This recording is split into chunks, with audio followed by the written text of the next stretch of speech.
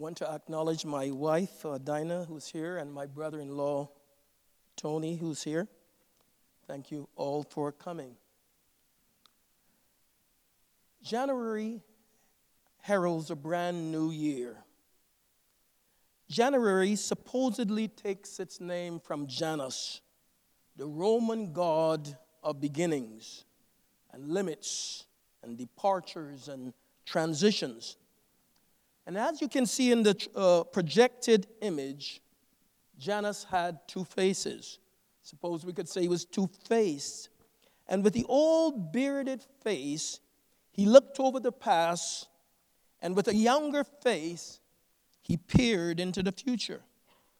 Janus became the ancient symbol for making resolutions, and with good reason. Resolutions often derive from looking back over the past year to review our successes and our weaknesses and perceived failures. And once we have done this, we look forward to the year ahead and consider how we might overcome those flaws or achieve some new goal. And these envisioned improvements then become our resolutions. And through them, we hope to improve our lives in some important way. However, I should tell you that some consider resolutions wasted and futile efforts. And it's because so few people persist in the resolutions that they make.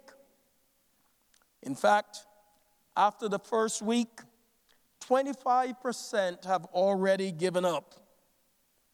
And by the end of the second week, the figure is close to 30%.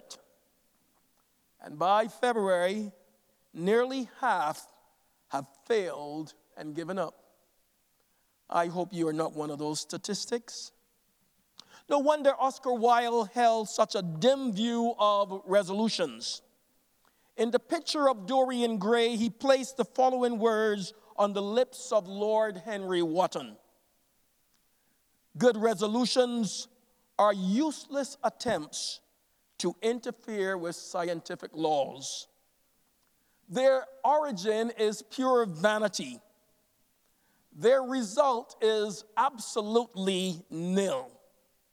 And they give us now and then some of those luxurious, sterile emotions that have a certain charm for the weak.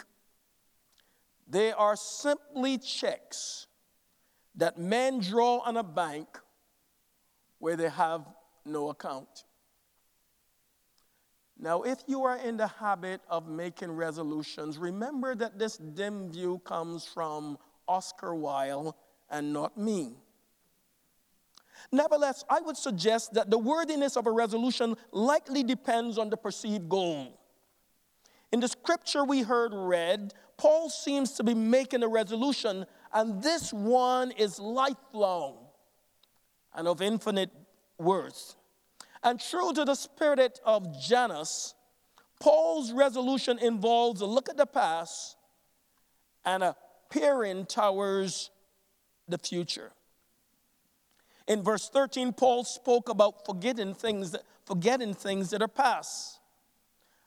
But he clearly hasn't forgotten these things in the conventional sense of the word.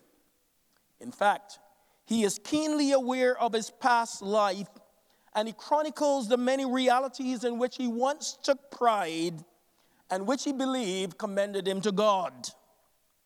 After all, he was a privileged Jew with an exemplary pedigree. In his own words, he was a Hebrew of the Hebrews. And he exemplified ritualistic and ceremonial conformity to Jewish regulations.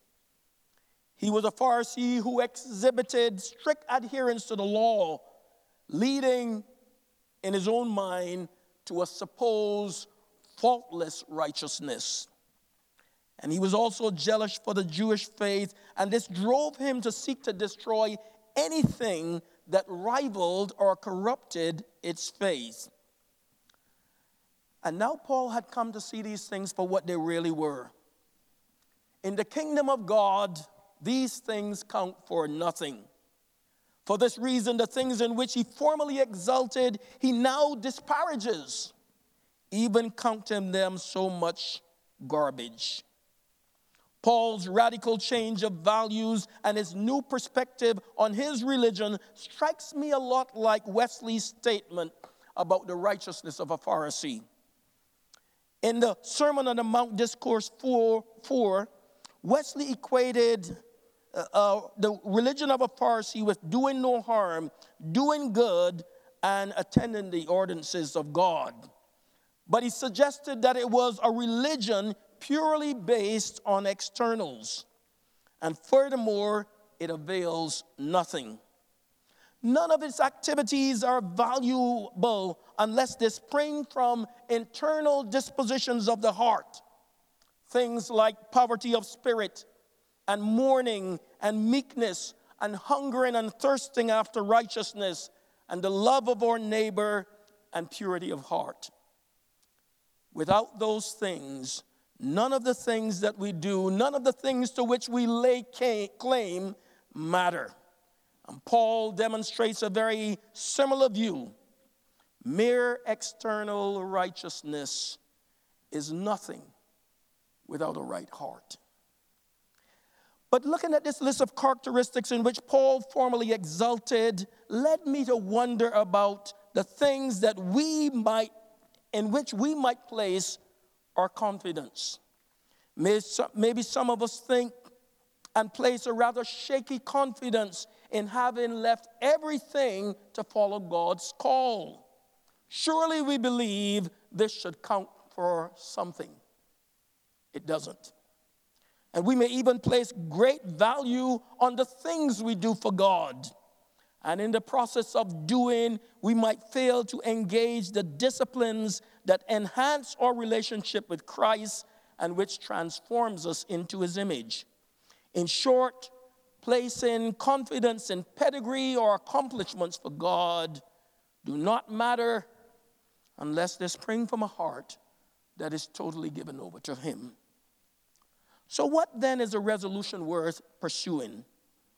Paul's goal-driven statement comes in verse 13 through 14, where he talks about forgetting what is behind and straining towards what is ahead. And here, the prize is clearly visible. And like an athlete in a race, Paul fixed his eyes on the prize and ran with all the strength and determination he could muster. Heaven is in view, but there is something so much more. In reality, I believe that verses 13 and 14 seems like a sort of summary. The sum total of all his previous statements point to Christ. The goal is to win Christ, to gain Christ, to know him in all of his resurrection power and suffering. Knowing Christ in his resurrection means that his resurrection power must so infuse our lives that we live as brand new creatures. Paul talks about something very similar in Colossians chapter 3, where he says that as risen saints, that we have to arise to a whole new, holy way of living. To know him in his sufferings is to be willing to follow his will at all costs, even if we suffer in the process. Furthermore, to know him goes beyond mere held knowledge. It involves the intimate kind of knowing, the most intimate kind. Christ is like the precious pearl of matchless price. And when we find him, if we are wise, we are willing to sell all that we hold dear to gain him. This is the kind of lifelong resolution that is truly worth pursuing. It involves seeking full Christian maturity in Christ. And this is the kind of resolution that we should pursue with a singular vision. It is a resolution worth pursuing each day, every day, and for the rest of our lives. May God make it so. Amen.